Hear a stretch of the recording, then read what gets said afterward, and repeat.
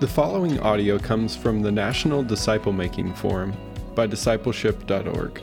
The theme was relationships, and Disciple First hosted a track called Developing a Disciple Making Culture. That's where today's audio was recorded.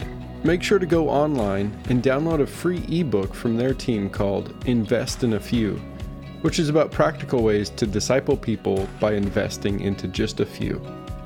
It's available for free at discipleship.org/disciple-first. discipleship.org/disciple-first.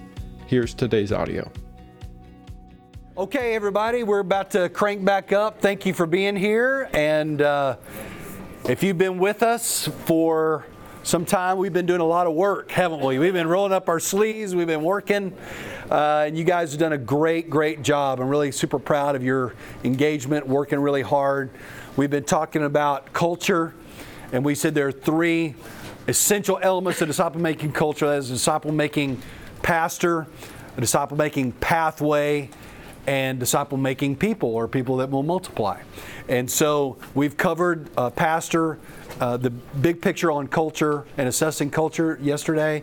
We covered what does a disciple-making pastor do. We talked about convictions and practices of a disciple-making pastor. Then this morning, we just got out of the session on pathway, and we did a lot of analysis on the 4 steps. What is a product and what is a pathway, all right? So hopefully you did your work on plotting your programming. The goal is you want to line up your programming in such a way to move people from far from God to coming to faith in Jesus and connecting with the church to being trained and equipped and then moving to being a multiplier. Okay, that's the end goal. And so let me just give you a little more clarification and maybe answer some questions, because I took some really great questions during the break and you may have some other questions. So we want to do that. Then I'm going to pitch it over to Dr. Moody to talk a little bit about how do you, what are some 4 necessary steps you must do moving forward. John Wesley made the great statement. He said, "Give me 100 preachers who fear nothing but sin and desire nothing but God. I care not whether they be clergymen or laymen. They alone will shake the gates of hell and set up the kingdom of heaven upon the earth." I love that. He said, man, give me 100 men that are fired up, equipped, sent out, multiplying people. And he said, we'll shake the gates of hell with that. That's always been a motivational statement to me, because I've just asked God to give me 100 men and women that have that kind of passion. And I believe that. I believe that will change everything. Just think in your church, if you had 10 people that were fired up for the Lord, walking with God, sharing their faith, discipling people, multiplying, what a difference would just 10 people like that make? Or 50 people, or 100 people like that. That would be a complete game changer. You know, John Wesley really single-handedly saved England from a bloody revolution like what happened in France. And the way that he did that is that he had this process. He would go out under duress, really, at the beginning, and he would preach to the coal miners in outdoor preaching. You know, that was not sophisticated. That was not anything that anybody really did. If you're going to preach, you preached in a pulpit, lifted up in a cathedral of some kind. But he realized that the lost people were never coming to the cathedral. They were out in the coal mines. So he would go and he would preach to the coal miners. And these coal miners would get saved. And then he would bring them into what he called societies, which were large worship environments. And there they would hear music sung that had lyrics out of Scripture or theological truths, and then somebody would preach the Word to them, and in those societies they would begin to grow. And then they were asked to be involved in groups, and these groups were called classes. And the classes were men and women mixed together, about 12 to 15 in number, and they were there to really discuss what was talked about in the large group setting and to encourage one another, to pray for one another, to help one another to apply what they learned. And then there were some that he took them to another group, and that other group was called the bands. And bands were men with men and women with women for the purpose of training them to multiply and reproduce. And these bands, then he sent them out to open air preach and to start societies and classes and bands alike. And this is really what swept across England and really brought about that great awakening in England and saved them from that bloody revolution. You think about St. Patrick. He did the same thing. When St. Patrick went back to Ireland, not as first a captive, but now as a missionary, he did the same thing. He gathered people together in preaching, and then when they would come to faith, he would put them in groups, and then of those, he would select men and women in separate groups, and he would train them to multiply. And he really, when you see the whole idea of St. Patrick driving out the snakes, that was symbolic of driving out the Druid demonic worship out of Ireland and making it a Christian nation. So my point is that these men over history have used this idea of moving people from far from God into various groups that move them down to multiplying and sending out. That was the model that was used. And where did they get this model? Well, they got this model from Jesus. That this was the exact model that Jesus used. It's interesting, when you look at this explore phase, really you see this in John 1:39. When Jesus, John the Baptist is preaching, and he says, "Behold the Lamb of God that takes away the sin of the world," and John and Andrew go after him, and he looks behind him and he sees these men following him, and he says, "What are you looking for?" And they say, "Well, where are you staying?" And he said, "Come and see. Come and see." This phase, come and see, really begins at John 1:39, and you see this all the way through really the first 18 months of Jesus' ministry. 18 months. You see him taking these guys, and then he has an encounter. Andrew takes him to Peter, right? And he changes Peter's name. And then all of a sudden they meet Philip, and Philip comes to faith in Jesus. Then they go back up to the northern part of the Galilee area where these guys were from Bethsaida, actually that was their hometown was.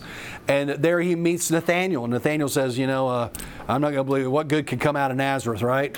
And then when Jesus encounters him, he said, "I saw you under the tree." And he goes, "Wow, you are the Son of God." You have this great dramatic conversion. That's what I call the starting five, right? That's his starting five, like a basketball team. That's his starting five. He takes them to, and Jesus turns water to wine in Capernaum. No, in Cana. Thank you. Somebody help me. In Cana, right? And then from there, he takes them all the way down to Jerusalem for the festival, and that's where he has this encounter with Nicodemus at night. And he says, "You must be born again." And then instead of going back to Jericho, up along the Jordan River and across like you'd normally do, he takes them straight up the gut, up the hills and mountains of Samaria to a woman at the well, where she leaves after this encounter with Jesus, and she says, "Come and see this man who told me everything I ever did." When Philip told Nathanael, he said, "Come and see this man who we believe is the Messiah." So this phrase, "come and see," is really the first 18 months of Jesus' ministry.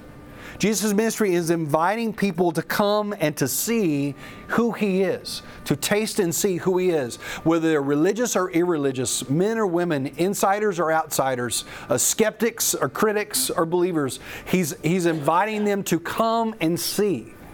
So a church that is a disciple-making church is going to do something to help people come and see. That's why we call this the explore phase, because they're exploring, right? They're kicking the tires of the Christian faith. They're bringing their questions and their doubts and their problems, and you're inviting them to come and taste and see that the Lord is good, right? And so this is how Jesus started His ministry, with this come and see phase. Then the next stage, the next pivot point we find in Matthew 4:18 and 19. After about 18 months of ministry, Jesus walks along the seashore, and He finds Andrew and Peter, James and John. They're working their boats, right? Which implies, by the way, that what were they doing during the last 18 months? They were fishing, right? They would follow Jesus, and then they'd go make some money, and they would go follow Jesus, and they'd go make them work for their dad. And I don't know if He was with him on the weekends. We're not really told how that worked out, but they're certainly in the family business here. And Jesus walks by and He says, "Follow me and I'll make you fishers of men," right? And at that point, something tangible changes. They leave their nets. they leave their boats, they leave their father, and they go with Jesus. So some level of commitment increase happened there, some level of a cost happened, and that they left something behind to give full time to following Jesus. And so from this point on, if you look, Jesus said, "Follow me, I'll make you fishers of men." Dan Spader says he leads them immediately on 6 fishing expeditions, fishing for men expeditions. And you can go through in the Gospel of Luke and find those out. You see Jesus, the miraculous catch, that happens in Peter's workplace.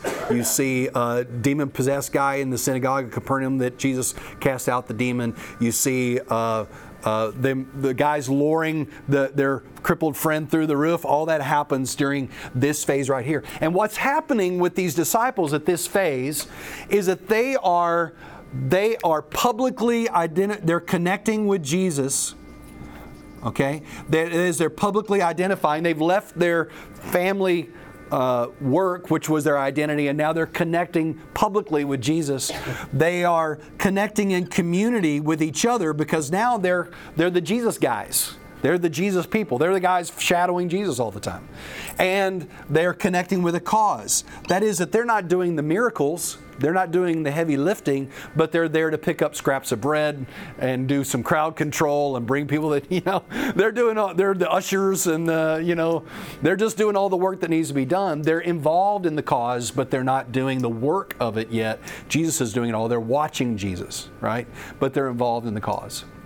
So churches that are disciple-making churches, they will help people explore the claims of Christ, and then they will try to move them across the faith line to a point where they are now connected with Jesus publicly through baptism. They're connected with the church. They're joining the church. They're connected in some kind of group or community, and they're connected in some level of service. What we found is those are like 4 legs of a chair. Yeah, how many times people have left your church and said, "Well, I just never could get connected"? Don't you just hate it when somebody says that? I hate that, all right? But what we go, what does that even mean that you don't feel connected? Well, what we said is they don't have the 4 legs of the stool down on the floor yet. They may have been saved, but they're not connected until they're saved and they're baptized, and then they're saved and baptized, and they're in a group. And if they're saved and baptized in a group and serving in some capacity, then that's like 4 legs of the chair on the ground. That is as good a connection as you can possibly make. And the ability for them to stay with you over the long haul increasingly goes up if you get those 4 legs down. If you don't get them serving and in a group, chances are they'll be gone. And I got people in my church like that I'm trying to get them to get all the 4 legs down. And we tell them when they join, hey, chances are if you don't get these 4 things down, you probably won't stay here. And we want you to stay here. So we urge them, and our whole onboarding process is to get those 4 things down. That's our whole focus is. All right, now the next stage, Jesus does this for about 6 months, roughly 6 months. By the way, I'm getting these dates from Thomas and Gundry's synoptics of the Gospels, where there is some timeline there. They estimate these dates based on festivals that are mentioned in the Gospels. Also, Spader's done some good work on these timelines, and so I think they're rough, but they're as good as we can do. Yes, that's right. Thank you. So this would be the phrase, follow me. Then the next phase is Mark 3, 13 and 14. And this is where Jesus spends all night, and he's going to select some leaders to train. So he spends all night, and he calls the 12 to him, and it says so that they might be with him, and he might send them out to preach. So we call this the be with me phase. And the whole point of this phase is to train these men to be leaders, right? And a more intensive training than what they've had before. And yeah, they've been shadowing Jesus here, but now they're actually going to be trained, equipped. And so this is what we call the training phase. So I'm going to put train. Like I said, Luke 6:40, when a disciple, when he is fully trained, will be like his master. Equip. So he's equipping them to do what? He's equipping them to multiply. So he's going to model. They're going to follow Jesus on a tour through several villages, and then he's going to send them out 2 by 2, and they're going to do just what he did, and they're going to come back and report. So it's watch me do, Now you do and I watch you, and now you go show someone else. And so this is that training phase. And again, this is a higher level of commitment. Jesus is now sending them out, and they're going to fly solo doing what He has been doing. Do you see the commitment level? That's scary, right? And then He goes, by the way, He gives a whole list of what to take and what not to take. And by the way, they're gonna abuse you. And I don't know that you get a lot of takers on visitation night if you told them all that, right? But Jesus is sending them out to do this. And then the last phase, I know I'm kind of moving quickly through this because we got a lot to cover, but the last one is Luke 9:23. We're here, this is Jesus saying, if anyone would come after me, he must deny himself, take up his cross daily, and follow me. And by the way, this is another 6 months, roughly, in the grow phase there, roughly about another 6 months. And then from this point forward, He says, come after me and bear fruit. Come after me and bear fruit. At this point, He talks about sacrifice, suffering, self-denial. All the hard sayings of Jesus, if you do not hate your father and mother, you're not worthy of me. If you not give all that you have, you cannot be my disciple. These hard sayings of Jesus, almost all of them are in this phase of time. Almost all of them.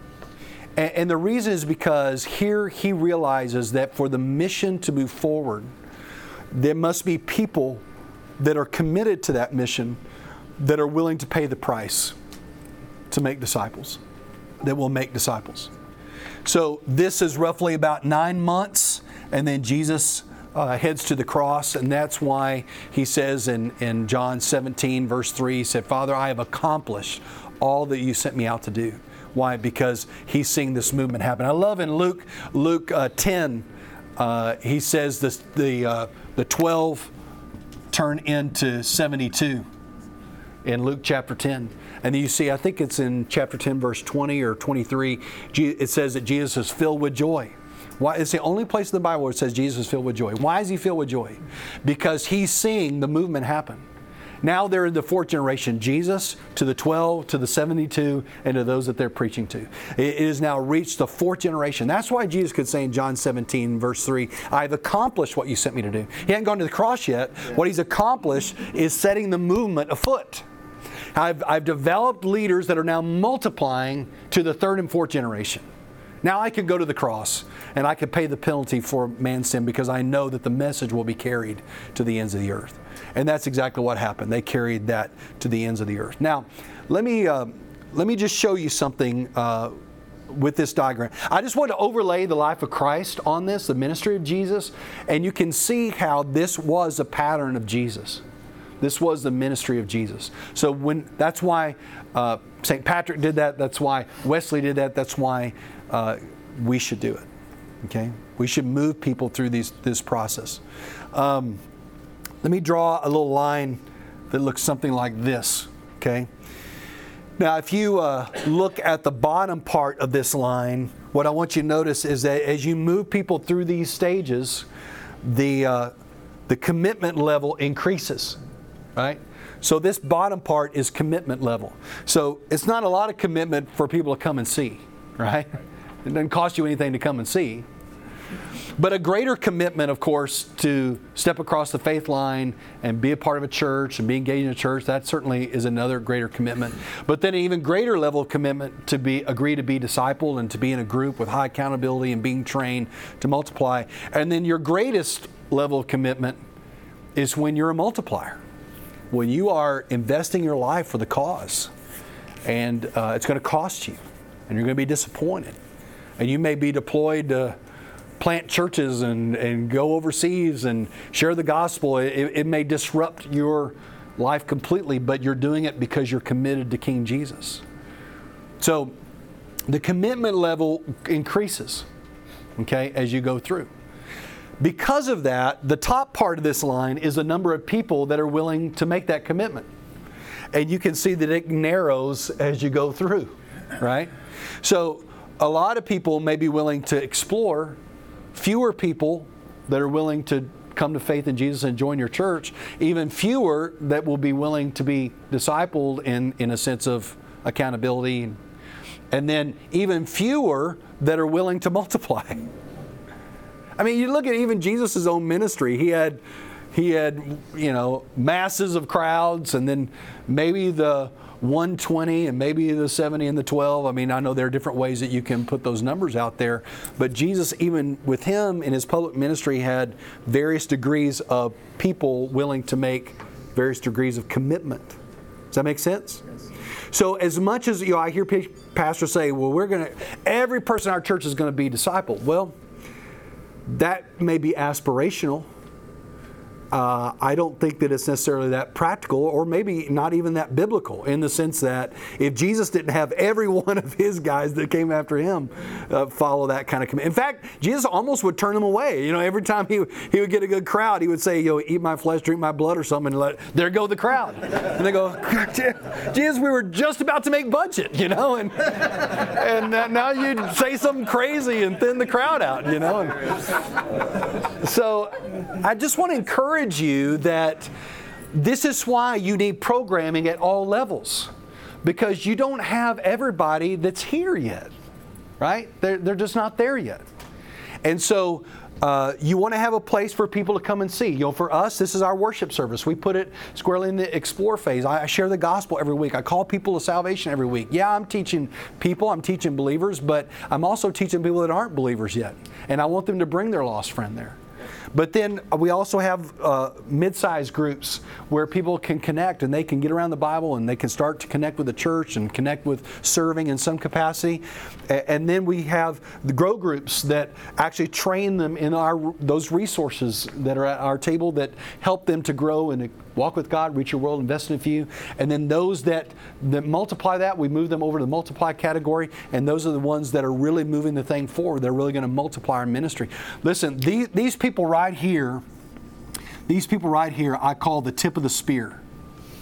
They are the tip of the spear, all right? They are the ones that are going to move your ministry forward. Those are your future leaders, your future pastors, your future campus pastors, your future elders, the people that are going to pioneer new ground. They're going to go start something new around the world. That's where you get those people. And you've got to grow them up yourself. And you've got to train them yourself.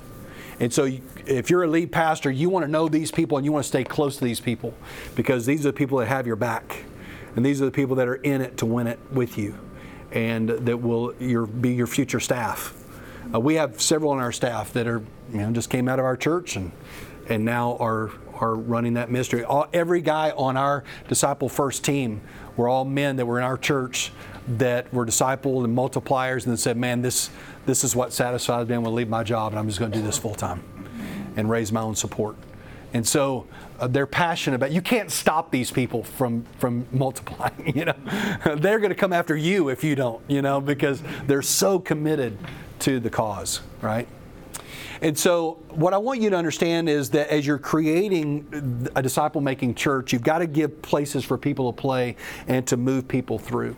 Now, if we had more time, I could talk to you about how transitioning people from one stage to the next is kind of where the movement happens, and so how do you do that? But that's probably for another day or another time. Okay, questions about that? I know I'm dumping a lot on you, but we've been building on this. So for those of y'all that have stayed with us, I'm giving you a lot to think about. Questions, thoughts? Yes. Yeah, we don't really ever talk about us, them. We just say, where are you on the pathway? And what is your next step? So again, if disciple is devoted, developing, and deployed, right? Then if you're in explore, you're not even devoted yet. So we're trying to get you devoted to Jesus. We're trying to get you to cross the line of faith. And then when you do cross the line of faith, we want to make these connections with you. We want you to be baptized and join the church, get into a group, and start to serve in some way. So our focus is right there. Then these connect group leaders, we have what we call connect group leaders, their job is to fish in there for people that haven't been in a grow group yet. So we're constantly calling people to, hey, if you haven't been to a grow group, go to a grow group. And so they're being discipled here. And then those that do that, we're saying, okay, now it's time for you to lead a grow group. And so we want to invite you into this training for leaders to help do that. So we don't ever say, you're not a disciple, you are a disciple. We just say, here's the pathway. Where are you? What's your next step? There's always a next step. And then we go to these people more individually and say, hey, I need somebody to step into this role, or, to help start this new thing. And I tap those guys out for leadership and so on. Does that make sense? So it prevents any kind of us, them. We don't have that.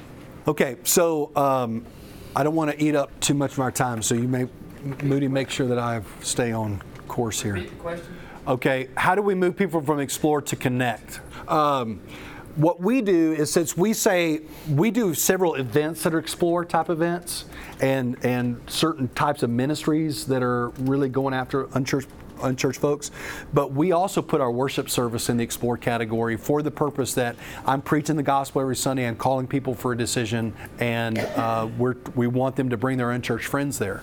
And so what we do is we tell them, okay, at the end of every service, I do a little commercial every time. And I say, if you want to know how to get involved in this church, how to connect with people, how to meet new friends, how to start serving, there's one place you need to go, and that's called Discover First. And that's a one-stop shop that you don't have to do 5 things. You just go to one thing. It's a seminar on a Sunday morning. If you go out in the lobby and sign up, they'll get you there. All right? And so that's the on-ramp. And when they go to that place, they've pre-registered, so we know what age they're in, what life stage they're in, and so we pre-assign them to tables. And all those tables are led by Connect Group leaders over those age groups. So like a young adult would be sitting at a table with other young adults, and the leader of that is a young adult Connect Group leader. And so they're meeting people in their stage of life, and they say, hey, next Sunday, why don't you come with us to Connect Group? We do that once a month. And that has worked famously. It has been great. And it just naturally moves people into those Connect groups. And if I've got some Connect groups that aren't really on board with what we're doing, which all of you have, all right, they don't ever come to that Discover First thing. We don't ever ask them to be a table host. So we just feed. We do it on Sunday morning, when worship is going on. And so, because they don't have to give another time, we make it as convenient as possible for them to go through it. I just wanted you guys to see the big picture, what the goal of movement is, how your programming moves you through. So now what Chris is going to do is come and talk about what are your next steps. There's some things you've got to get done. And so we're going to land the plane here in the next 30 minutes. We're going to do a quick assessment afterwards, okay? So, Brother Chris, come and share with us. All right, for the next 20, 30 minutes, we want to get very practical. We want to talk about tools. We want to talk about gender, age, all that kind of stuff. Let me begin with another horse comment. If you were here a few times ago, we talked about the new Triple Crown winner, Justify. But in Kentucky, apparently there were these 2 wealthy men who had horse barns, and they were a rival. And one spring in Kentucky, they decided to enter their 2 best horses. Well, one of the guys said, I want to hire a crack jockey, just a really good jockey, professional. So the race comes, they get on the horses, it's a steeplechase, they go off. They're at the last fence, and right at the last fence, those 2 rival horses, one with the professional jockey, they jump the fence and they crash. And the jockeys, the professional and the not professional jockey, fall off. They get back, one of them gets the professional, he's a professional, he gets back up on the horse and runs and wins the race. And man, he is beaming. He showed his stuff. And he goes to the owner of the horse, and the owner has got a scowl on his face. And he's like, what, I won the race, didn't I? He said, you don't know, do you? He said, what? You won on the wrong horse. Leadership that wins on the wrong horse is still a loss. And there is a leadership crisis in America. And Warren Bennis, founder of Leadership Institute at USC, points this out. He says, humanity currently faces 3 extraordinary threats in our day. The threat of annihilation from nuclear accident or war, the threat of worldwide plague or ecological catastrophe and a deepening leadership crisis in most of our institutions. Unlike a plague, he says, or nuclear holocaust, the leadership crisis will probably not become the basis for a best-selling book or a blockbuster movie, but in many ways it is the most urgent and dangerous of the threats we face because it is insufficiently recognized and little understood. So I want to talk about that final place of connecting emerging leaders into this, because that's kind of be the thing that continues to stir the pot of disciple making. You get your best and you push them, you encourage them, you equip them, you challenge them, and that's what takes that top down, inside out. So when I talked earlier, we talked top down. It starts with leaders creating culture. Now once you have that culture, to stir it up, you got to go from the inside out. And those insiders is where we're going to focus on here today. And question that I think about when I think about this in America in 21st century is, where are the Churchills? Where are the Spurgeons? Instead of Whitfields and Wesleys, we see 1,500 pastors leaving currently, 2018, 1,500 pastors leaving the ministry each month because of moral failure, spiritual burnout, conflict. The divorce rate among clergy hovers at about 50%, one of the highest of any professions in America. 4,000 new churches are planted each year in America, but 7,000 a year close their door as of this current time. So what's going on? The answer is simple. We have short-circuited the process because of not disciple-making leaders. We don't disciple our leaders to disciple. And so we're calling you to that. Now, 4 things you need to do next. Number 1, you got to choose a tool. I've heard this for years. Well, all I need is a Bible. Well, when you disciple in your church, you have 2 types. I'm going to talk about 2 types and 3 types. You at least have 2 types. You have intuitive people and non-intuitive. Your leaders that you think about right now, your spiritual leaders, some of them are quite intuitive. They can go to a coffee shop and they can encourage prayer, and they can encourage doctrinal development. They can encourage faith. They can, what I call a pat on the back or a poke in the side. They can do Hebrews chapter 10, the word for spur or the word for paraclete or encourage. They can spur or they can poke, right? They can do that, and they can do that intuitively. The problem with that is, if they're working with somebody who's not intuitive, how do you transfer your faith, your character, your competency? How do you multiply yourself if you're an intuitive person working with a non-intuitive person? The non-intuitive person has to have a curriculum. In the early church, we see allusions to it in Paul's letters. They had a thing called the regula fide, a rule of faith. And in that rule of faith, we don't have it, but in the ancient patristic writings, they defined certain aspects of that. It included ministry skills. It included mostly doctrine, but it included how to have a worship service. And we see it come to full fruition in a curriculum tool of the early church called the Didache. If you've ever read it, we do have this. It says how to do church discipline, how to have the Lord's Supper, how to do worship. It's a manual for leadership. And they use that because from the beginning of time, we are not all created equal. And some of us really do need a tool. Some of us really do need a tool. So we should all have a tool. It creates unity. It creates a common language and all that. So you need to start with the tool. I told you there's other 2 types and there's 3 types. Gene Getz, Fellowship Bible Church North in the Dallas area, used to talk a lot about disciple making in the 90s when I was in seminary. And he pointed to 3 Greek words that relate to 3 types of people. You might write this down. One is logos, L-O-G-O-S. One is pathos, P-A-T-H-O-S. And one is ethos, E-T-H-O-S. I train our leaders to be able to disciple any one of those 3. You got a good tool, great. And a good tool, if you're going to evaluate a good tool, it ought to be able to connect with all 3 types of people. Let me explain them. A logos person is the engineer. It's the thinker. It's the one who's always asking the questions. It's the chewer. And a good tool ought to connect to the logos person. It ought not bore the intellectual. They ought to be able to chew. Then there's the pathos. The pathos person is the crier. I'm discipling 2 groups right now, and both groups has at least one. They hit something that means a lot, and the tears start flowing. You know, one guy even puts up his hands. we'll be at Shalotsky's. He's like, oh, brother, that's so good. You know, I got to be able to disciple that guy. These are your worshipers, right? These are your bleeding hearts. And then the ethos. I struggle the most with the ethos guy. We get this word ethics from the word ethos. Pathos is passion, right? Ethos is ethics. This is the so what guy. This is the guy who's like flipping through your tool going, all right, what do I do with this? What is all, too much study, too much motion. Just point me. I need to go do something. And a good tool gives them something to do, makes it clear, and maybe it puts it up front, like here's the core truth, and it breaks that down, and a good tool does that. So that's huge. Disciple First, we wrote the Grow series for you to have a tool. They're designed to help you create a disciple-making culture. They effectively give, for the intuitive and the non-intuitive, they give you a tool to transfer.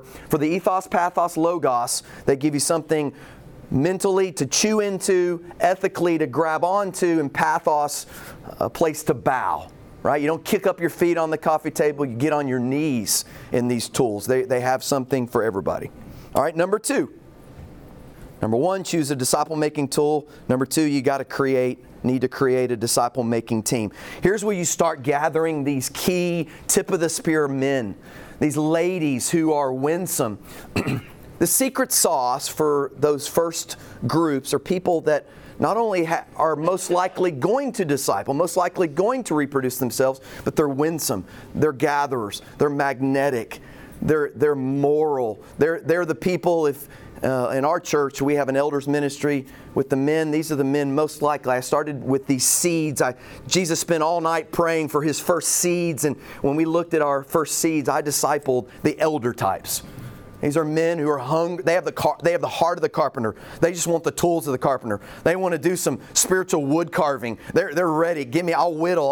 I'll chop. I'll polish. I'll veneer. I'll do whatever I need to do with the wood of Christianity. Just give me some tools. Teach me how to use a rasp. Teach me how to use a planer. Teach me how to use a. You get it, right? So you start with those people. Once you have chosen a tool, you're familiar with it, you need to start taking a few men through that tool, a few women. Start with leaders, start with influencers, 2 Timothy 2:2. And the things which you heard me say in the presence of many witnesses, entrust these, do you know the verse? To what? Faithful men. Trust them to faithful women. Meaning you have a pretty good idea that they're going to reproduce themselves. At the very front level, if you're here today and you're not a disciple-making culture, right? The DNA of disciple making begins with a grassroots level, and it demands that you pour into those that you have a really good idea that they're going to reproduce themselves. I have a pretty long concrete driveway, and as I left yesterday morning to get to the airport, we have 13 acres, and I don't like weed eating, so I buy a lot of chemicals to kill the grasses on the fence line. $200 a year. I buy a $100 thing called Tractor Supply. I don't know if you have that here, but okay, good. Tractor Supply, I buy the most expensive weed killer. It kills it for about 6 months. But I looked in the middle of my concrete driveway, our grass is coming up. I'm like, where did they come from?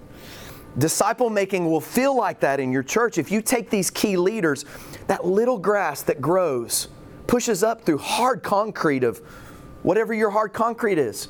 Traditionalism, right? Us four and no more, the chosen frozen, deacon possession, whatever it is, it'll break through that concrete. It will. It's amazing. It's a little engine that could, right? Create a disciple-making team. As you begin to meet with these men, walk through the material, you're discipling them. And one thing that Craig says, and I've said as well, is don't release until they reproduce, especially in those first generations. Don't release until they reproduce. I had one of our pastors come up, man, I got these guys, they just won't reproduce. How long y'all been meeting? 4 years. I'm like, whoa, okay, release. Right? Jesus took 3, release. All right, but don't try to hold on to those first guys and gals. Right? From the beginning, it's important that you set the expectations. How do I do this? Very practically. I got 2 guys right now that I'm discipling, and they are elder types. Their character and competencies are not there. That's my job, to get the character and competency through. What is the Bible's answer to reoccurring sin that creates bad character? Accountability. And so we're doing a lot of accountability with these guys. I'm trying to build into them, disciple character into them. We've been meeting for about 3 or 4 months now, and I'm seeing fruit. Competency. How do you get competency? Consistency breeds confidence. So I'm teaching them to be consistent in their quiet time, consistent in Bible study, consistent in standing and speaking up. And I model it. We've met 3 months, so what is that? 12 times or so. Every time we meet, as we go through the tool that we use, I'm saying, hey, this question, when you're leading your own group, here's what you need to add to what you said. Hey, this question, circle it, because of these 6 questions, this one you need to camp out on when you lead your group. I say that every time. And they pick up on it. Oh yeah, I'm to reproduce myself using this tool you're training. This isn't a one-stop shop. You're going to reproduce yourself using this tool. Okay? So if multiplication is Jesus' desires, then you really haven't made a disciple until He has made a disciple. I know that came out earlier. You can be a disciple, right? But until the disciplee becomes the discipler, the process isn't finished. When do you call someone a student? When they enroll and they're there. When are they finished and moving on into the next level? When they've graduated and yet they turn and they never stop learning. Disciple making similar. All right? Common questions on this second thing. Should I disciple women as a guy, as a pastor? Should I disciple women? Answer for me is no. Okay? But to disciple them in a first group of 4 or 5, if you decide to do that to really have a launching of 2 or 3, right? Break up the group when you go to the accountability prayer time. Let the ladies go with the ladies and the guys go with the guys. But keep that group to about 4, right? 2 guys and 2 girls and you. I've seen some people do that, and there is a way to do that. I prefer just guys with guys and girls with girls. Question, can you have couples discipling groups? I, again, would say no. Same issue. But even bigger one, especially when you have no idea what the marriage dynamic there is. He might be overlording her. She might be wearing the pants, right? There might be an issue there. Just an eye, a nudge, a body language. Don't bring up, don't open up, don't say up, don't speak up. And you're creating an air of inauthenticity in many of those couples discipling group. And that's a bad soil to try to start a disciple-making movement, all right? Last question, how large should my group be? You've heard us say over and over again, triads and quads, triads and quads. In our church, First Beaumont, we do home Bible studies. We don't have a Sunday school model. We have community groups. So we go from the crowd on Sunday morning into about 25 community groups that are as large as the house is. So my community group has 24 adults in it. I have a large meeting room, and we have it's fellowship, it's community around Bible. It's good. We meet every other week, and that is our fishing hole to go from that larger to that medium to that small D group. And a lot of our D groups have come out of my home group that meets in my home. But they're always small. They're 2 or 3. 1 on 2, 1 on 3, no more than 1 on 4. They're small. Jesus had Peter, James, and John, didn't He? He spent 3 years with them, a lot of time with them. And to be fair, discipling isn't that hour-and-a-half Bible study. It's a lifestyle. And I can't live the lifestyle of discipling with 8 guys. I can do it with about 4 or 5. And I have 3 daughters, I have a wife, a ministry, I teach for Liberty University. I got a lot of stuff on my plate.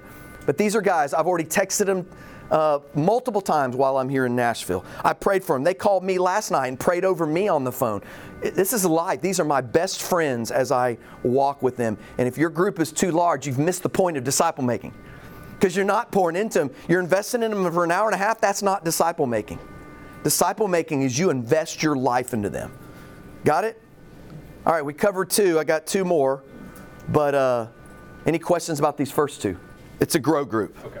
Yep, exactly. Worship, And we do some exploratory Bible studies. We have Celebrate Recovery is evangelistic. We do a lot of evangelism in using Explore God, which is a ministry it's like Alpha. Mm-hmm. We do a lot of that.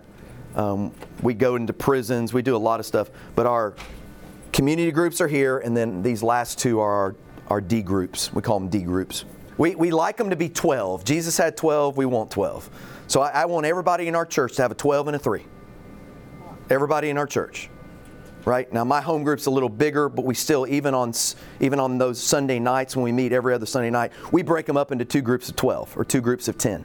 And they spend about an hour with each other and a table of 10. So it's still 12 and 3. And you ought to know who that is. Any other questions? All right, number 3, kind of going back to the chart, clarify disciple-making pathway. Once you have a team of multiplying disciples in your church and you're working through a tool, right? Then for your church, begin to do the hard work of evaluating your programming and bring it into alignment with your path. Start saying no.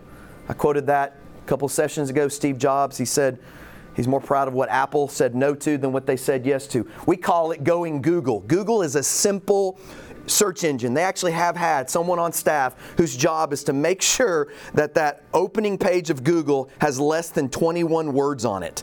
Right? Simple. And so have a gatekeeper who can, it should be the lead pastor, but you can outsource that to an executive pastor, somebody who's paying attention to the fact that we're not getting fat and we're not getting skinny in the sense of ignoring the balance of all this. Here are a few things to keep in mind as you begin to evaluate. Number 1, when it comes to your pathway, move your disciple makers into leadership roles. Our elders, we have 6 of them at a time. They are leading disciplers who are second generation fruit. They have second generation fruit. All of our committees, you can't be on one. We only have 2. But if you're going to be on our committee, you got to have a skill that says you should be on that committee, and then you have to have been discipled. At least gone through the material. If not, if you're the chair, you have to have gone through the material, and you've got to have a current disciple that you're discipling. A couple of them. Like-mindedness is what's created there. Second little tip here for clarifying number 3. Involve your leaders in evaluating the programming. And this is you bringing them along. This is you bringing them along. Involve your leaders in evaluating your programming. Like Craig did in the last session, remember you must determine the primary purpose for every program and place it in one of the phases of the disciple's path. Warning here, most programs are going to fall in the connect phase, and you're going to see that you're pretty wide in the middle, right? Pretty wide in the middle, and that's not a place to be, that you want to stay at least. Number 3 in clarifying the disciple-making pathway, assess what phases need more attention. Assess what phases need more attention. And then focus your energy, your planning, your prayer right there at that place on those existing programs that need more of your attention. You got that down? All right, number 4. Remember, you are trying to move people along the pathway. Keep that in mind. Keep that in mind. Say it from the stage. We put it on in the men's restroom in front of the urinals. It's the pathway. I've seen other churches do that, right? Whether they're using the restroom or in the coffee shop or they're in the worship service or they're at the home Bible study, wherever they're at, keep it in front of them. Keep remembering you're trying to move people along the pathway. Don't think small groups, think sequential groups. Now, you may be thinking, I'm not sure I know how to do all of what you just said. I didn't even get to write it down. I wrote so fast, I barely wrote down what you said. Our ministry, Disciple First, has a consultation aspect to it. We have consultation available for you to help you do that. If you want help along the route, you want Craig or myself and the team to come alongside of you, we would love to help you discern where you're at and help you do it, help you brainstorm, help you figure out what to say yes and no, what to beef up and what to maybe slim down and trim down. We can do that. All right, number 5, here's the last thing, and then we're going to do an assessment. The last is cast a disciple-making vision. as the lead pastor, cast vision. Now, it maybe been a while since you've heard the language of vision versus strategy, but vision is what you do when you close your eyes and you picture what it looks like. Paint a picture. Vision doesn't fit on a t-shirt. Mission does. Our mission statement at our church is we haven't been rescued to be rescued. We've been rescued to be rescuers. And the beauty of that is you can put in any verb of the spiritual journey and you can see the reproduction of it. You've been rescued to be a rescuer. You've been transformed to be a transformer. You've been comforted to be a comforter. I could keep going, right? You've been equipped to be an equipper. You've been trained to be a trainer. The verbs of Christianity are like the word parent. They're verbs and nouns. Parents, parent. Disciples, disciple. Transform people, transform others. There's verbal and noun inherent in the word, and that is t-shirt worthy. All right? A vision is a painting. We have a lady we have quite a few art teachers in our church, and we had a song, and she did chalk art while the song was going on. It was like a 5-minute song, and she did a whole painting of a scene. And man, I wept like a baby. And I'm not into art. I don't have a lot of art, but that picture she painted going with the words of the song, so emotional. So cast the vision for your people of what it looks like. You know, what it looks like for me. I'll give you 2 visionary type things. I strategically have commerce. I go to the same checkout line at the same grocery store. I work hard at my gym working out, but also trying to connect.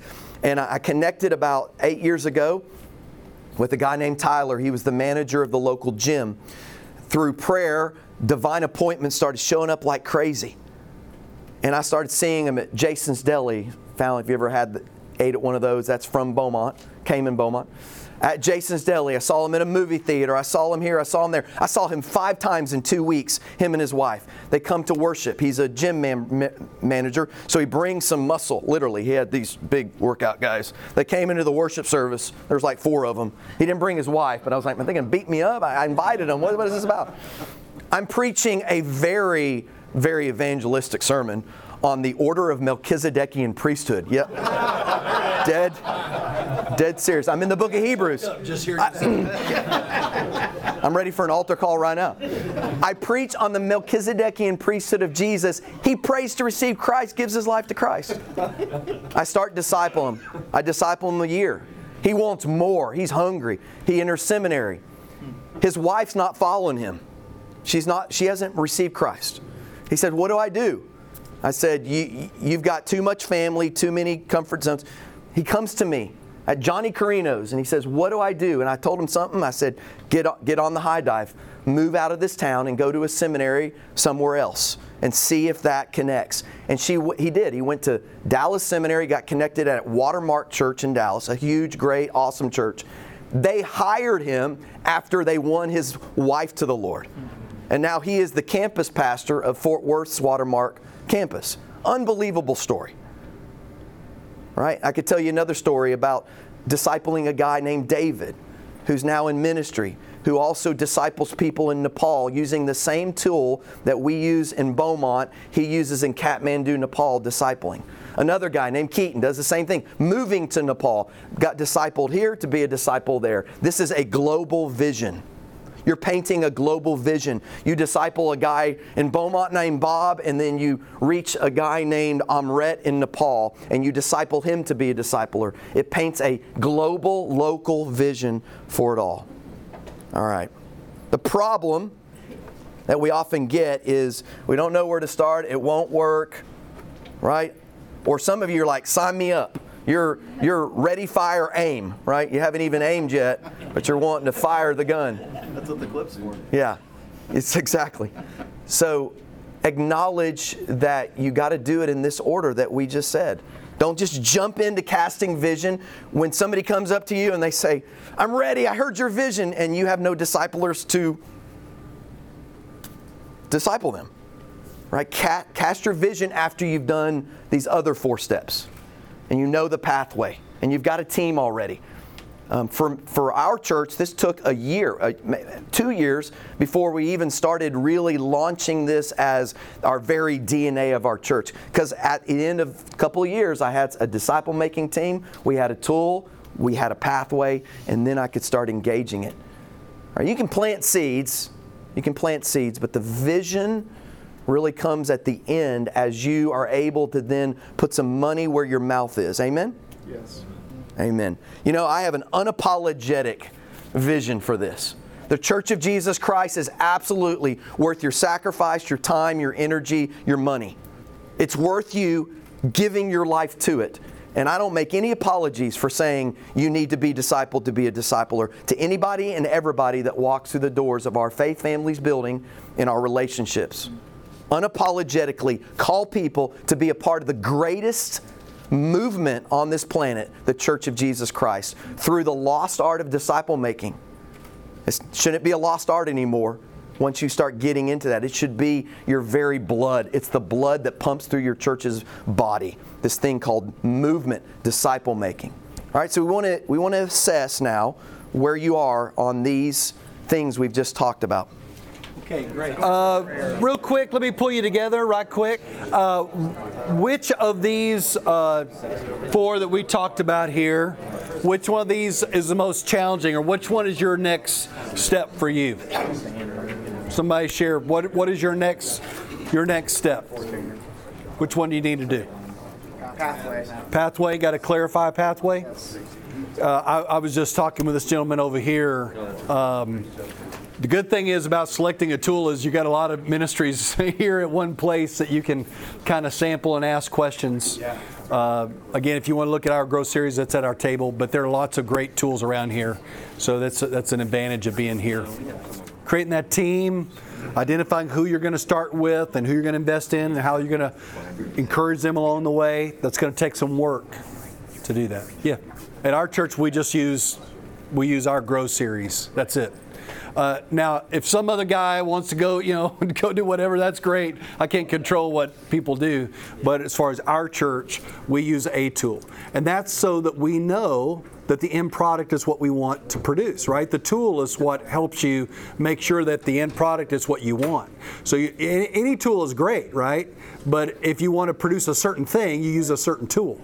But I think it's important for you to stick with certain tools. And the reason, think about navigators. They've stuck with certain tools for years, or Crusade stuck with certain tools. Now they've kind of tweaked them and developed them over the years, but they've got some basic things that have allowed them to have common language and common results.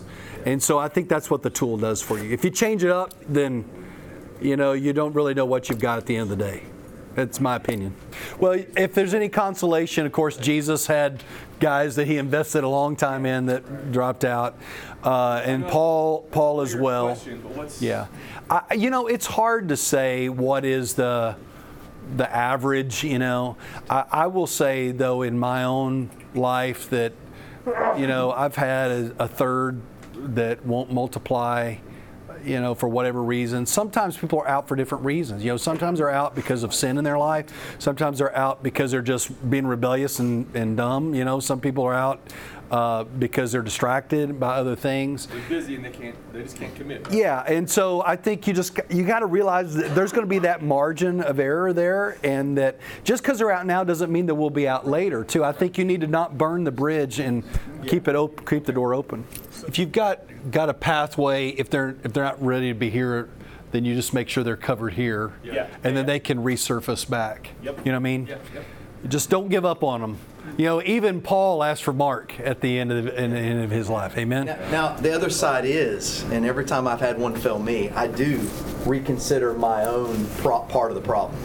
Yeah. Maybe I chose them too quick. Right. Maybe they weren't ready. I chose them too early. Maybe we always tell people before you choose who you're going to disciple, Jesus prayed all night. You better pray because you might not be the guy to disciple them. Right. And I had one bail out on me 3 years ago, and it hurt. I always take it personal, always. But because of what he said, giving them, hey, it's just not time. Hey, wait a year and let's re-engage it. And it happened to be there was a better time of the day than when I could do it. He found a guy, one of our other pastors, discipled him at 6 o'clock in the morning. And man, he thrived in that. He wasn't ready and the time wasn't right. If I'd have burned my bridges with him or beat him up over it, And it also made me then, on the next 2 or 3 iterations of it, I just spelled out my call to discipleship. Here's what it's going to take. Yeah. Right, no, yeah. Now they're looking. That's why it stings a little bit more. Yeah, we're with you, brother. We're with you. I thought you were going to say you reevaluated, now you're doing 6 a.m. discipleship. The next session that we do is after lunch, and what we're going to do is we're going to do a panel discussion with Chris and I, Lance Kroll, who is another disciple maker from Texas, and we're going to do an open Q&A discussion. So a lot of the things that are now brewing in your mind, we're just going to have a big, nice discussion about whatever you want to talk about, and so it'll be fun. It's unscripted. And it'll be a lot of fun. So we're doing that in the final session. You've been listening to the Disciple Makers podcast. Make sure to download a copy of a free ebook by Disciple First called Invest in a Few at discipleship.org/disciplefirst. You'll find dozens of other great discipleship resources at discipleship.org as well. May the Lord bless you as you seek to grow as a disciple maker.